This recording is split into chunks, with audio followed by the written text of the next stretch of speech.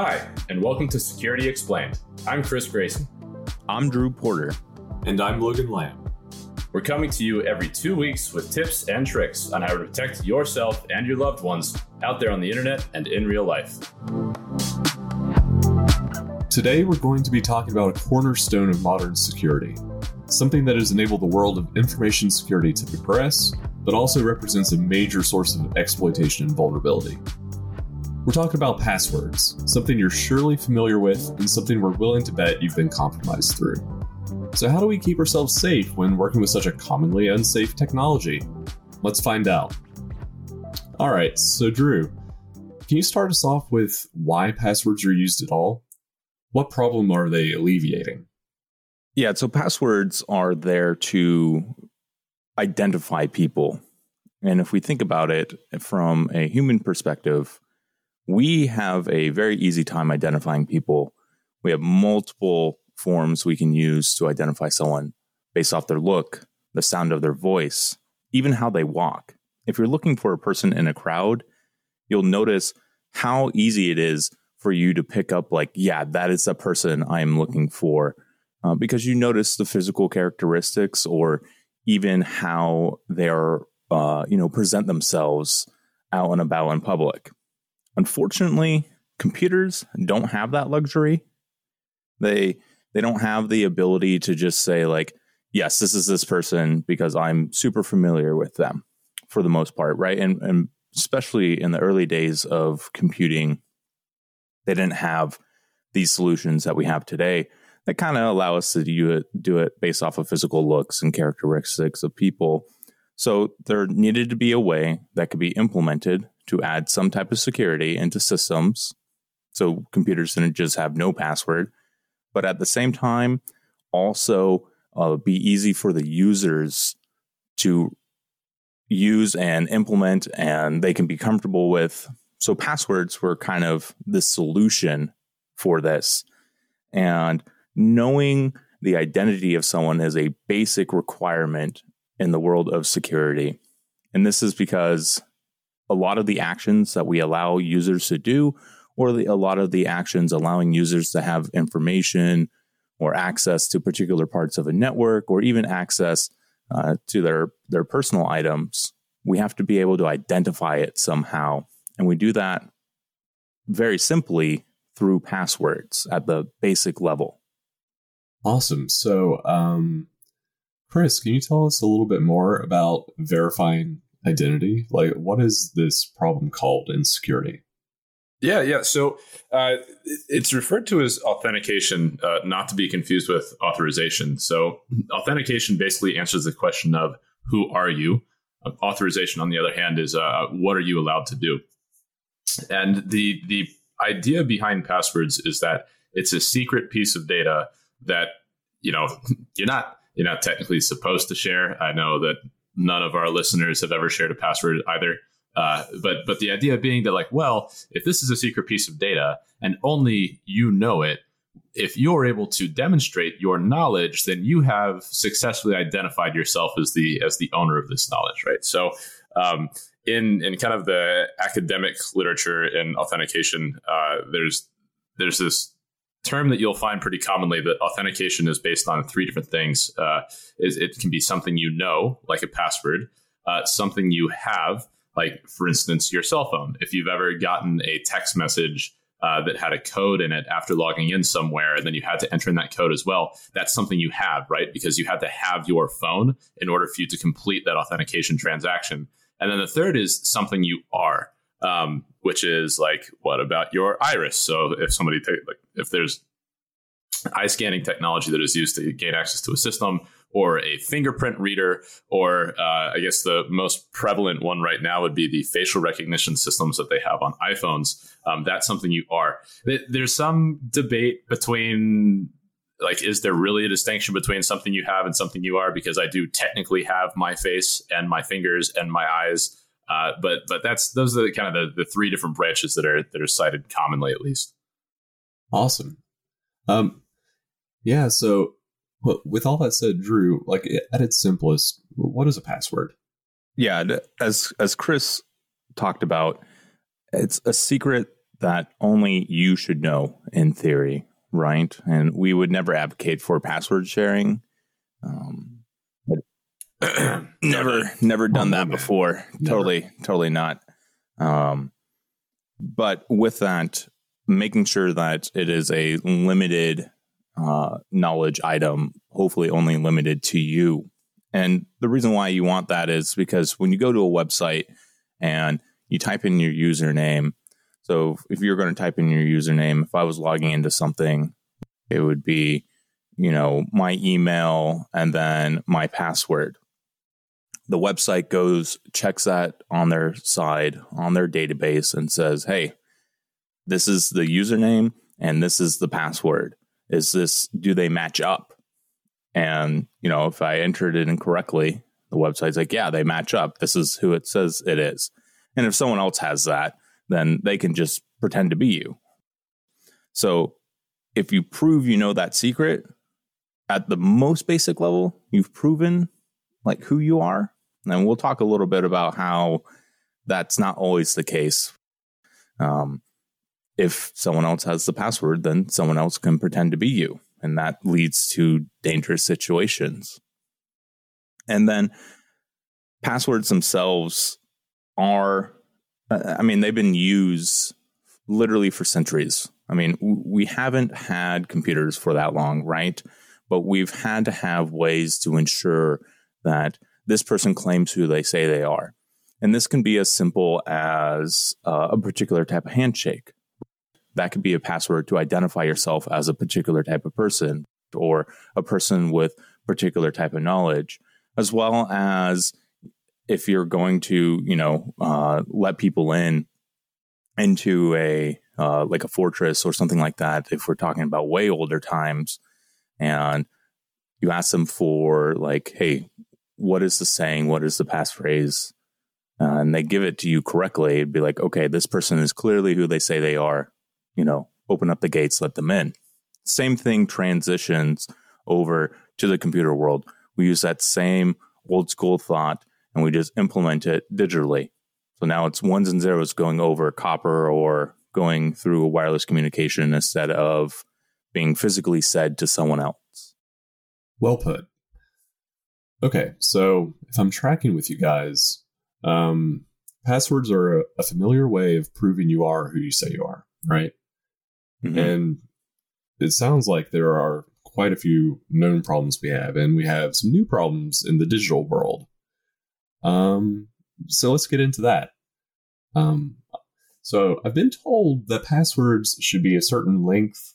They should be relatively complex. Drew, can you delve into that? Yeah, so password complexity is always a moving target in the world of security.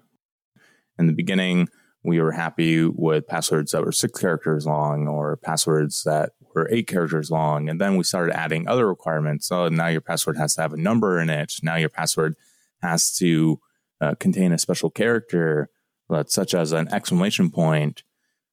With that combination, if we just look at the first part of what was changing in the beginning was the length, a shorter password is always going to be easier to guess. And you don't have to think about it as like a human guessing the shorter password, though that does happen sometimes, where a human that knows a particular individual very well or has resources to talk to people that know that person very well, they can probably guess their password. But computers can guess billions of passwords a second. So if you have a very short one, it's going to be figured out within no time. The longer passwords, which are much harder to guess, just because of the particular key space. And what I mean by that is the possible combinations. So if you have a 4-digit password that's only numbers, there are 10,000 possible combinations, right? Less than a second for a computer to guess. Would take a little bit of time for a human to guess, but we can use computers to guess passwords, so why not do that? But now if we have a password that is 32 characters long or longer, that's a much longer time. I don't know the exact time that it would take for a computer with today's technology to guess that length of password. 10.75 days. 10.75 days. All right. I did the math in my head. Okay. Yeah, Approximately. Yeah. So now we should even have longer passwords, right? We should have passwords Yep, in 256 characters or 500, Drew, I can't 12 do that. characters. 277.3 days. Well, yeah, and if you NSA is like 256 character password, 2.5 hours. Got quantum computers. Yeah. That's immediate. But yeah, Logan, you talked about, I can't remember a 256 character password. I don't think anyone can. I shouldn't say no one can, because I know we're going to get a comment saying, well, actually, I can remember. And it's like, oh my God. Okay. Well, besides your like human, There's always one person that does it. Besides your superhumanness, I can't remember a password that long. And with that, there are solutions for that. And we'll talk about that a little bit later. But the length, the complexity, and the randomness of the password, right? Making sure it's not, if you have 6 kids, all their birth dates in a row with their names behind it, that shouldn't be your password. Yeah. It's comforting to know that there are some good solutions to remembering, or to at least manage these very long, complicated passwords, but people don't do that, right? Chris, can you tell us about that? Yeah. So, obviously, if you could create a completely random 255 character long password for every one of your websites and remember them all, you're superhuman. That's great. I can't do that. My memory is so bad that I was hanging out with a friend on the beach this past weekend, and I hadn't seen them in like 6 months, and they brought one of their friends, and I previously knew this person's name, and I no longer knew this person's name, and I felt terrible. And so that's what I'm dealing with when I have to deal with passwords. Because yes, you want high complexity, but humans are limited in their capacity to remember things. And so you start taking shortcuts, right? And one solution that immediately comes to mind when it's like, well, I need to remember this, is like, well, why don't I write that down? And maybe you could write that down digitally, right? So maybe you have like a text file or a spreadsheet, or it's on Google Drive or something like this, where you have all of your usernames and passwords. I'll tell you what. So my background, Drew and I have, all three of us have known each other for a while. But Drew and I first met working at a penetration testing firm, which is basically a firm that is hired to hack into companies. A company will hire them to say like, hey, how am I vulnerable? Try breaking into me. We break in, and then we say, here's how you're vulnerable. Here's how you fix it. And did lots of fun engagements in that line of work. But I'll tell you what one of my first things that I do once I have compromised your computer, especially in a corporate environment, is look in all of the places you think you're sneaky and hiding your stuff, right? So it's like, oh, there's some weirdly named text file on the desktop. Or like if you go into the documents folder, there's some directory that's like 20 directories deep that has a spreadsheet in it. Like there are tools you can use to search throughout all the file system.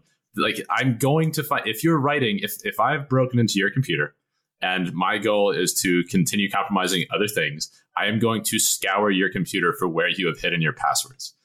So like writing your passwords down digitally is introducing a single point of failure. That's just something you don't really want to do, except in the special case that we'll talk about later. So what about physically, right? Like, Drew, wasn't there a thing where a fairly public event that somebody had a password written on a sticky note and put on their monitor, like on TV? Yeah, I mean, there's been a few of those.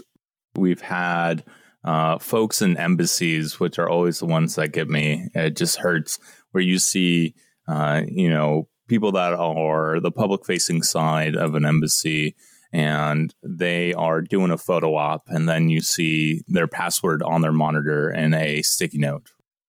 And in one case, I believe the password was like password 1234. It's like, why do you need to write that down?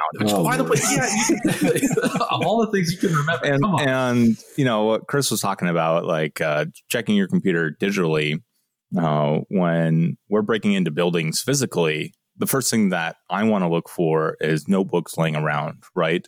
Those engineering composition notebooks, those are gold mines for just everything. Oh, yeah. I'm just taking photos of that after making the entry. The weirdest place I've actually seen a password, or one that I don't know if it's weird, maybe lots of people do this, but it stuck out to me. It was underneath the microphone.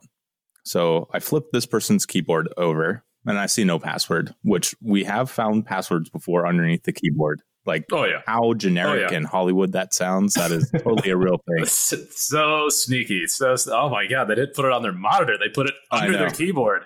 Who would have ever thought? Or the mouse pad. Oh my gosh. Every single time. But this person had the password underneath their microphone. They had like a Blue Yeti microphone.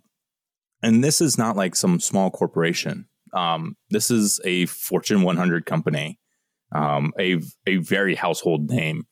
And checked underneath there. I was just like, oh, okay, well, let's try this. Luckily, these companies are very generous in providing maps and names of where everyone sits at their office, because they're remodeling all the time. So people get moved around.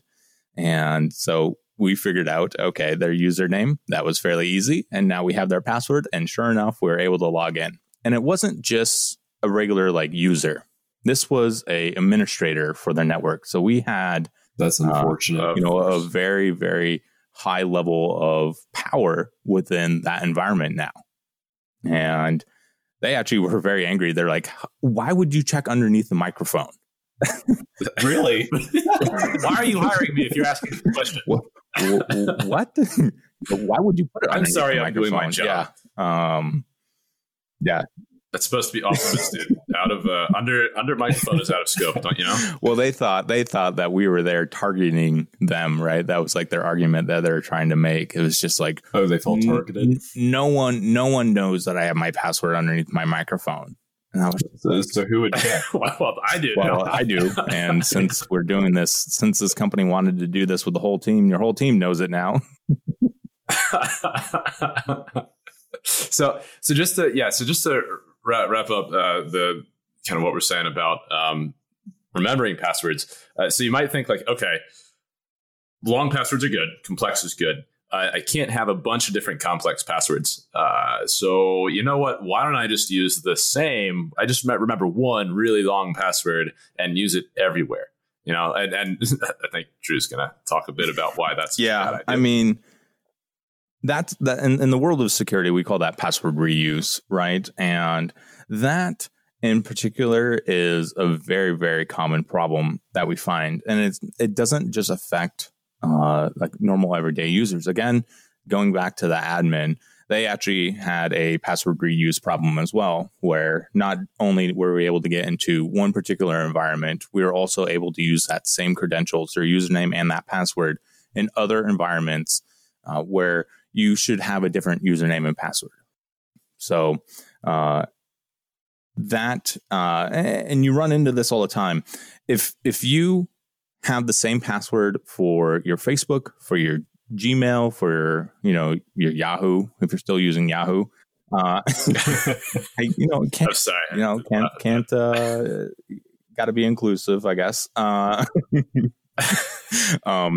If you're using it for, your Instagram, if you're using it for your banking, right?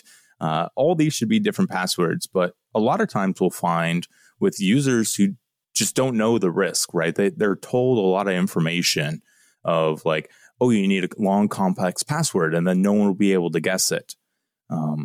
Yes, you do need that. That is true. The problem is you need that for every single site that you log into.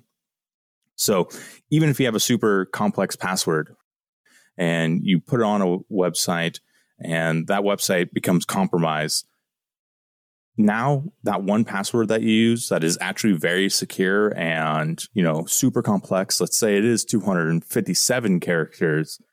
Wow. I know, special characters and uppercase and lowercase and numbers and totally random. That one password that is a great example of how a password should be made is now useless. It has the same security as if you were to have if you were to write it down and email that password or mail that password out to all your friends. God, I can't imagine what would happen if I gave you two my passwords. You can trust us, Chris. Yeah. Oh, yeah. Again, we don't recommend sharing passwords, right? But that's essentially what happens once a website gets compromised. That one password now becomes public, and everyone can start using it to get into your Facebook, to get into your Instagram. But more importantly, let's talk about the things that actually matter. Facebook and Instagram is one thing. Getting into your email, getting into your banking information, getting into your work computer. These are the parts where things start getting really, really scary for users. Sure, your Facebook gets hacked, whatever. Now, if someone has the ability to get access to banking information, okay, that's going to affect you. The bank also doesn't always refund you money that was stolen, right? You have to make sure you catch it within a certain amount of time. I think like 60 days is a pretty standard time. So if someone has your password and they have access to your account for 60 days and they start making small transactions that you don't notice, you're not going to get that back. Or if someone gets access to your work computer, in a lot of places, that's grounds for being terminated. And we have seen that before, unfortunately, where someone wrote down their password on a laptop, on the bottom of the laptop became stolen, and the people were able to log into that laptop. That person was fired. Oh, man. So, it's a super unfortunate event. Something that could have been just a stolen company property thing, which most people aren't going to get fired for, right? Yep. But now that the property was stolen and you gave them access is how that company looks at it, right? And it's like, why did you write that down? And it became a fireable event. Especially if it's password one. Oh my God. Come on. You just got the Bearcats, man. Yeah. Politicians, they also have terrible password reuse and complexity problems, but that's a whole nother story. That could be a whole episode in itself. Unsurprising. Unsurprising. Okay, so yeah, it sounds like we have tons of issues as users, right? But what about issues on the service side?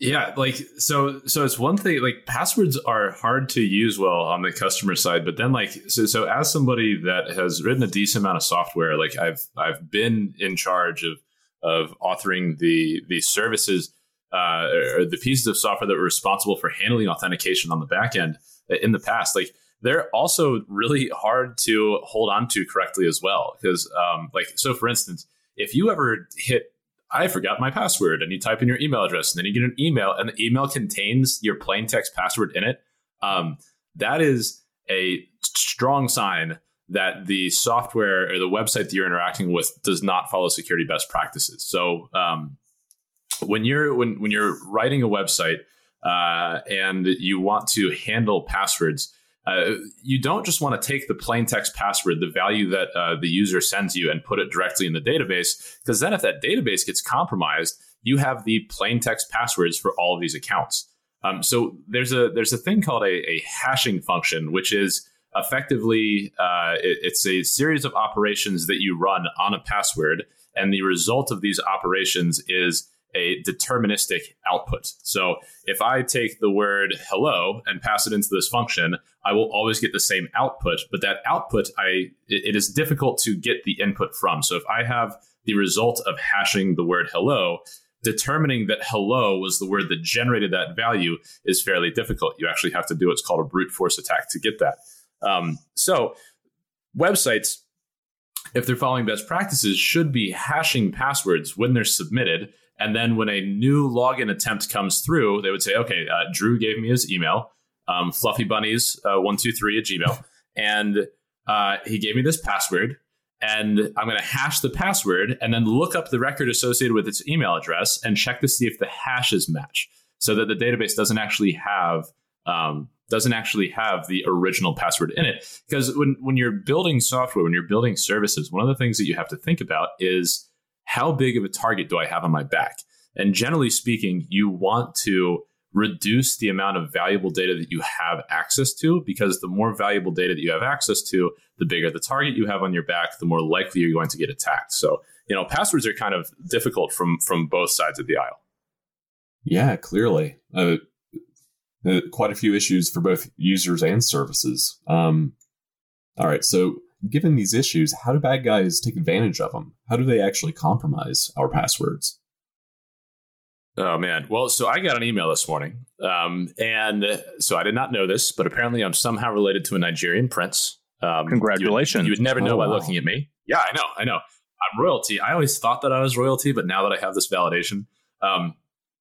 So it says like, oh, I have these millions of dollars that I need to get into the United States, and I just need a little bit of help from you. If you could just take this money and then send me this. And it's a common scam. It's a common scam.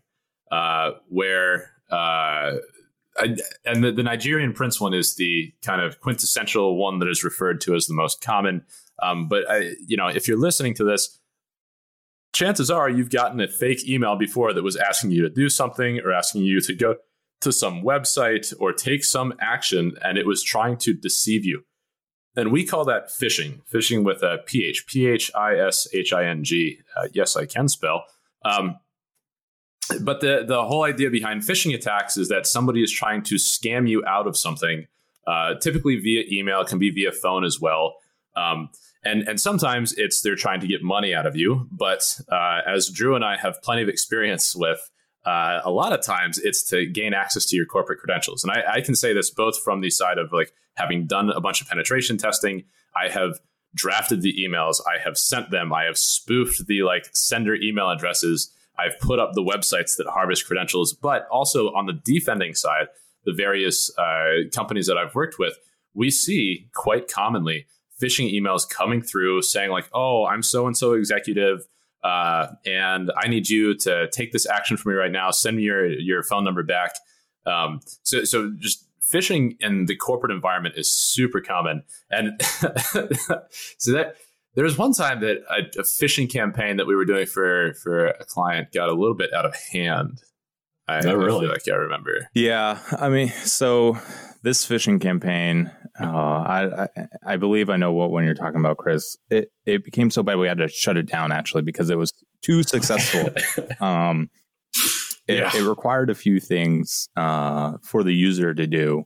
And one of them was log into your corporate account. So what we use for the URL was like starbucksrewards.com, which I have no problem giving that out anymore because it is like on every blacklist. And every time I try to remove it from a list, it gets removed for literally 3 seconds, and then it's put back on there because it's been used in so many phishing campaigns over the years.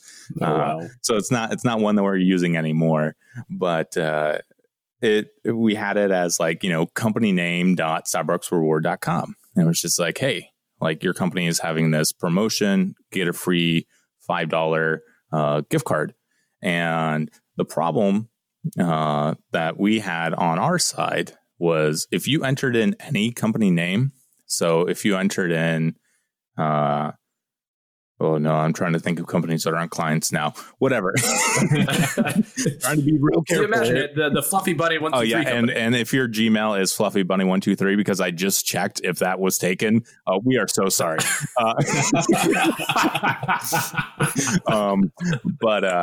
So Fluffy Bunny 123 .starbucksrewards.com, right? And it would say log in with your company credentials.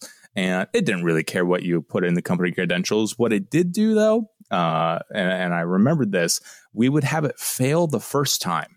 So if someone was trying to be smart and they're like, oh, I'm just going to put in random stuff and see what happens. Nope, it would always fail. Clever. And then they would generally, if they were that type of person, they would put in the correct credentials the next time. Oh, it's totally legit then. Yeah. And it would always fail the first time, though. So it was also very nice to see people put in their passwords correctly both times. But then they would get in. And so we'd now have their username and password, right?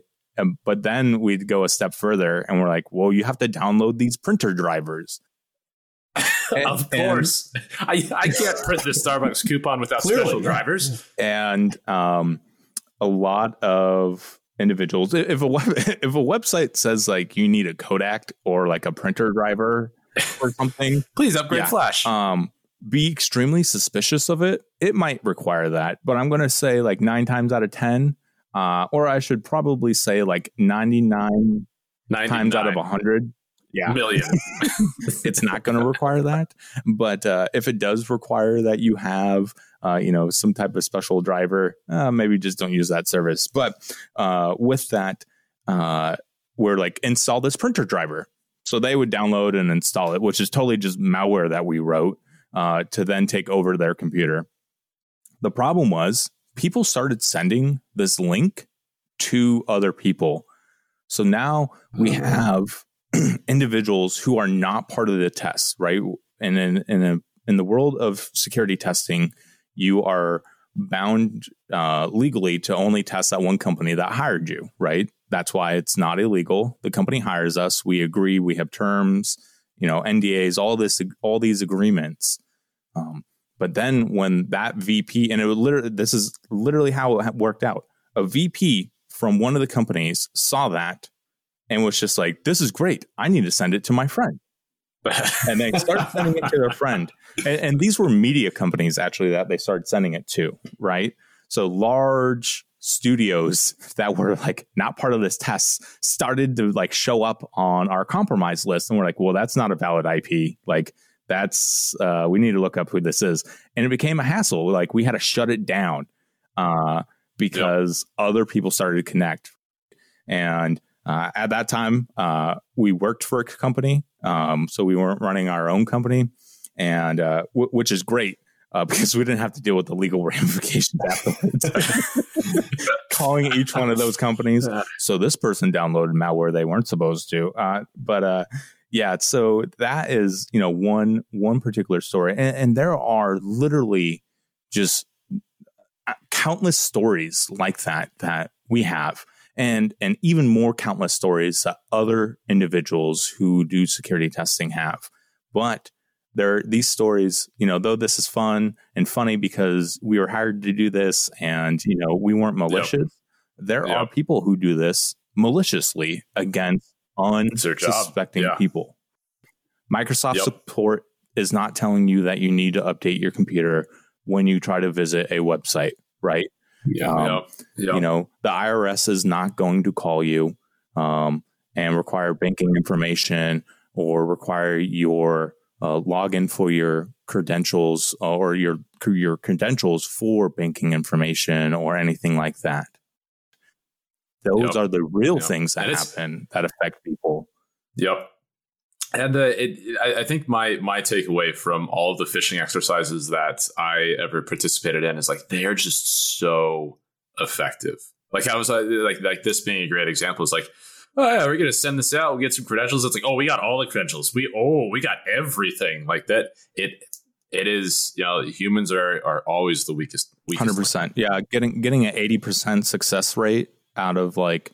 We're given a list of users, if there's 100 of them, and getting 80 of them to fall for a phishing scam was not uncommon. And even now today, everyone knows about phishing or they know about the concept of phishing and scams and stuff like that, but they still fall for it. And again, that's just human nature, right? That just, it takes more training. And the best thing about if you have an employee that falls for a phishing scam, more times than not, they will be on a crusade in your company to make sure no one else falls for it, right? Or at least that's what you hope for. There have been some cases where we do phishing and, we've ran 2 or 3 tests on a company and it's the same 2 to 3 people that are always on the list, along with a whole bunch of other people. But that's also a problem. Oh, man. Yeah. So the bad guys clearly have methods of compromising our passwords when we're users. What about services? What do they do there? Yeah, so I mean, every site or every company pretty much has some type of website, right? If you want to order food to be delivered to your house, you are rarely making a phone call to make that happen. More times than not, you're going to be using an online service for that. And that service can be anything, right? Amazon Fresh is a food delivery service, right? Or, it's these smaller food delivery services that have been popping up recently because of the current situations. Those require credentials, and a lot of times those will be tied to your credit card as well, right? They'll have you enter in a username and password, and they will say, hey, with that, we need you to put your credit card in here. And for ease of access, people will save their credit card. So now these services, these websites that are offering things that, that you want to use, they're going to get compromised. And they get compromised because what they have, services themselves, can be insecure. So when we say a service, we mean, a website is a service in the computer world, right?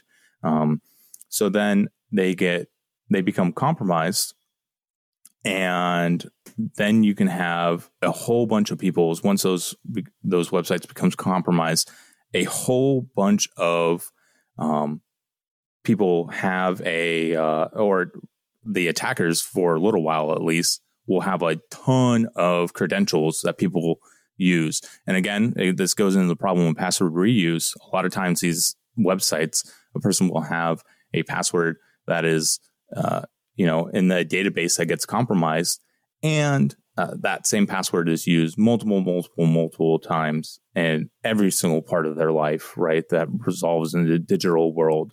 So these breaches, as they're called, will be used, and they will give attackers, the real bad guys, the ability to now let them have access to not just that website, but possibly many other websites. And with that, we have the vulnerability to brute forcing attacks and your credentials being guessed as well on a website. So if it's easy to remember, or if you use a very simple password, that can also happen. And that can lead to a compromise on that side. And that's been like the way my initial foothold into various organizations that I got into doing penetration testing work was like, I'm going to go to LinkedIn, put a list together of all the employees, find one email account from somebody at this company so that I know it's like first initial, last name at this domain, and then put together a list of common passwords. And then if there's a login form that doesn't have any sort of anti-automation, any like rate limiting, then I'm just going to, or not just rate limiting, but also like captchas, stuff like that. I'm just going to throw that list at that endpoint and see if any of these work. And one thing that I said earlier was talking about how like you could store passwords securely versus insecurely. So like insecurely being I'm storing it in plain text, securely or more securely being like I'm hashing those passwords. But like even that doesn't entirely protect you. So let's say that somebody, a website is compromised, the database is compromised, and all the passwords in there are hashed. That's going to make it harder for the attacker to figure out what the initial plain text password is for those accounts. And again, you need to know that plain text password if you're going to be able to use that credential on other websites. But it doesn't make it impossible. It just makes it harder. There's things like pre-computation attacks. There's things called rainbow tables. There's all sorts of methods that will actually enable attackers to go from a set of password hashes to the plain text credentials that generated those hashes. Oh, man. Yeah. So, fellas, I'm convinced. But what do we do from here to protect ourselves, and protect our passwords from being compromised? And what do we do once our passwords are inevitably compromised? Burn everything to the ground and destroy all computers. I mean, there is no recovery. Yeah. But assuming we still have to deal with computers. So you should know if you've been compromised. So especially in scenarios in which you can't wholly prevent a bad situation from happening, you can at least put yourself in a position where you will know when something bad has happened. And so there's a website called Have I Been Pwned? And the idea here is that you can actually sign up for this service. You give them your email address, and this is a security researcher, a fairly well-reputed figure in the industry, where he gets access to database dumps. And if your email address ever shows up in any of these database dumps, you will get notified. So like basically you can go there, type in your email address, and it'll be like, yes, this there have been passwords associated with this email address that have appeared in XYZ database breaches, and you can sign up for a service that will proactively notify you upon, like, if there's a new breach and your password shows up in that breach, you actually get an email address, or get an email saying that your email address was in there. And you can even sign up, I believe, for an entire like corporate domain as well. So you can say if there's any email addresses underneath this, like at fluffybunnies123.com, let me know. So like from a corporate standpoint, you can better defend your employees. Oh, that's a fantastic service. Okay, so that's what we should do if our passwords get compromised. What can we do to prevent our passwords from being compromised in other ways? Say, for example, sharing passwords. How do we make passwords that are great, that we can use, and if one of them gets compromised, makes it easy to, change? Yeah. And with that, in today's world, we have the great resource of password managers. Password managers allow you to have, they allow you to remember all those passwords for you so that you don't have to. So what this means is that a password manager will have your different accounts. So I have my email account, I have my bank credentials, I have, my social media accounts. And with all these, I have these super complex, long passwords, right? 256 characters long, and special characters are all randomized. And the password manager, they sit inside a secure container inside them.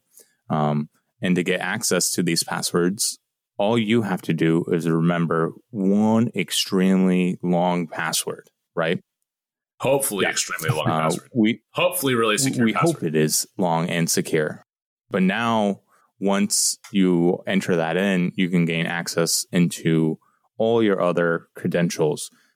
So they store it for you. You can use them. And some examples of these, to name some companies, some popular ones. If you're doing stuff online, 1Pass or LastPass are two very popular ones. If you're doing stuff not online, or if you don't want your passwords to be stored online by another company, then you can use something like KeePass. And I use a combination of all those for different things. And depending on clients, they also have different requirements that they want us to use. So with that, I have one very long password that is tied actually to a hardware token as well. So I have to have a password, something that I know, and then something that I have to unlock my password manager. Going back to what Chris described early in this episode. And then I have, all my passwords stored there for me. So I can copy them and then paste them into the form that I'm putting it into, right? If I'm trying to log in to my email, I can just copy and paste it. And it allows it to have this very long, complex password without me having to memorize all the long, complex passwords. At the same time, we talked about having all these complex passwords. Is unlocking your all your passwords with one password a bad thing? There are arguments to be made that, having this pyramid shape threat model where this one password controls all the other passwords, right? Or they control all the other items, could be a bad thing. But more times than not, that's why you want to make sure that password is very long and complex. It is going to be a safer option than having a ton of passwords that could be complex, but could be the same password reuse, or a ton of passwords that aren't complex. You might think it's complex as a human, but again, a computer doesn't think that it's complex. It can guess it very, very quickly. So it goes a little bit counterintuitive to some of the things we've said, but it is a much better option than just having tons of smaller passwords, or even tons of one shared password across all your accounts. Yeah. And that's and I think we're going to talk a bit more about that in another episode, because it's kind of one of the core trade-offs that you have to consider when thinking about security is, do I want to consolidate my risk in one place, or do I want to diversify my risk by spreading it out? And in this case, we're going for a consolidation approach. Yeah. And in that side, again, like I was saying with mine, I require a physical hardware token and my password, right? So that, again, alleviates even having that single point of compromise. Now there are two items that have to be taken care of before it's compromised. Yeah. Can y'all expand on this supplement passwords with what you have? Yeah. So I think most folks that are listening have probably used a like multi-factor authentication scheme, even if they don't realize it. So like I said before, like if you've ever tried signing into like your Gmail account from a new computer, and it's just like, whoa. I don't think you are who you say you are. You're going to have to prove yourself now. I'm going to send you a text message or something like that. It's not that Google is very paranoid, which they are, but the whole idea here is that, okay, yes, you've demonstrated that you know this password, but now we need you to demonstrate that you have access to something else that we associate with this identity. So getting a text message when you try logging in is like one approach. That's not the strongest approach. It's not the one that we would recommend first. I also have an app on my phone called Google Authenticator, which I use for various accounts that I really care about. So when I type in my username and password, the next screen I get says, okay, give me the code from your Google Authenticator app. And basically it's a 6-digit number that continues to roll over like every 10 seconds or something. And I have to know the present value of that number in order to successfully log in somewhere. But these multi-factor authentication schemes, all of them have the same quality of like, it can't just be your password, or it can't just be this one thing that gets you in. You're going to have to demonstrate that you have a secondary form of authentication. So now if your password is compromised, it doesn't result in every account being compromised. In this case, now the attacker has to do multiple things. They have to intercept a text message and know your password, or compromise your phone and know your password. So all that is doing, that's called security in depth. That is making the bar higher so that an attacker requires more work to be done on their part before they can compromise your account. That's fantastic. Sign me up for Google Auth. So, we can supplement passwords with multi-factor auth. What can we do to just make the passwords themselves stronger? Yeah, like choosing a complex password, right? How should you choose a password? Again, we talked about, not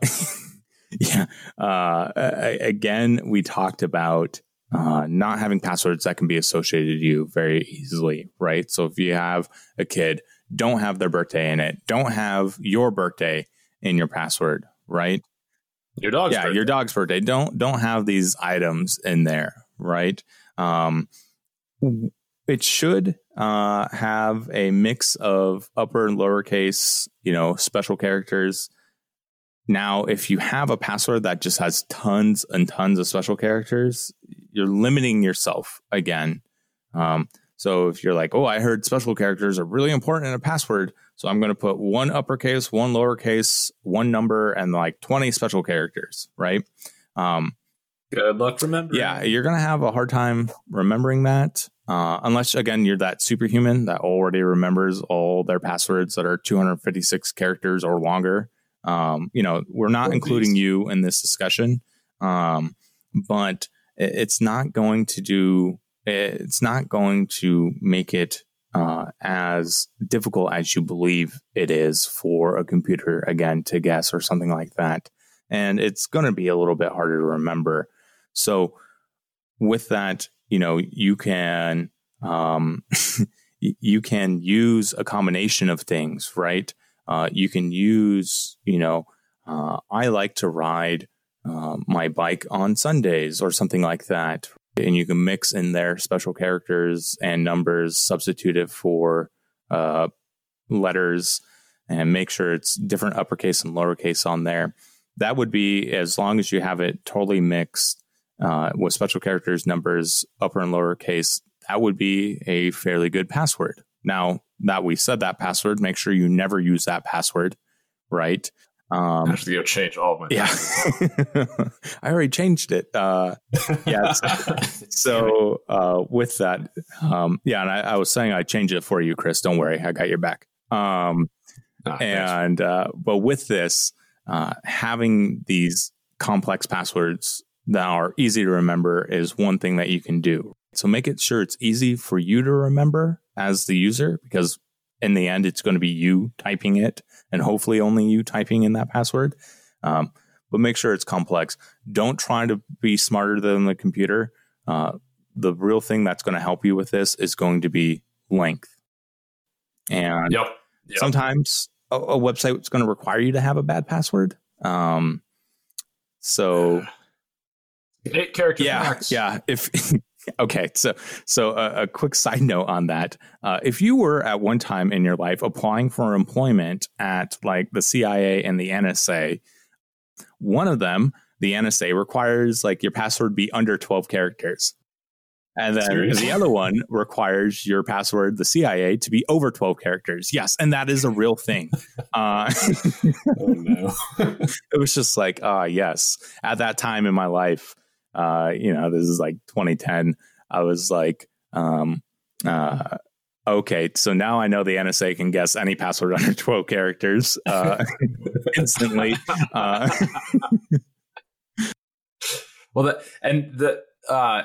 So one thing I wanted to just emphasize with what Drew was saying here is like a sentence is a great thing to do. So pick a sentence. If you need to make one long, strong password to unlock your password manager, make it a sentence, something that you can easily remember. And even if it's like 6 or 7 words long, if it's grammatically correct, or you can put special characters in there. But even if you don't put special characters in there, if it's just like 6 words, one after the other, that is still going to be much stronger than an 8-character long password that has a bunch of special characters in it. And it's going to be long. It's going to be easy to remember. And hopefully it's not associated directly with you or something you identify as. Yeah, and make sure it's not song lyrics as well. Yeah, or from a book. Yeah, or from a book, right? So don't think your password, being "I'm never going to give you up" is going to be unique, because that's part of a song lyric. So. God, now I got to change all my other passwords like that. All right, fellas, this has been great. All right, so in summary, our 3 takeaways are: 1, there are services out there like Have I Been Pwned, which will tell you whether your passwords have been compromised. You might want to take a look. 2, reusing passwords is the top cause of password-based compromise, which brings us to 3, you should always use a password manager. While there are plenty of risks associated with using passwords, in today's world we can't seem to get away from them. As such, it's important that you know how to keep your passwords as safe as possible and know when your passwords may have been compromised. Through careful use of password managers, multi-factor authentication, and making use of other sign-in methods, keeping in mind privacy downsides, you can make yourself a tougher target for hackers. And just use a password manager. Just use a password manager, please. And multi-factor authentication. Thanks for joining us for this episode of Security Explained. If you enjoyed listening, we'd love to hear from you. We're always looking for new topics that our audience finds interesting, and you might be able to pick our next show. Feel free to reach out via social media or rate our podcast on your listening platform to let us know how we're doing. You can find us on the web at securityexplained.fm or on Twitter at SecExplained. Thanks again, and until next time, stay safe.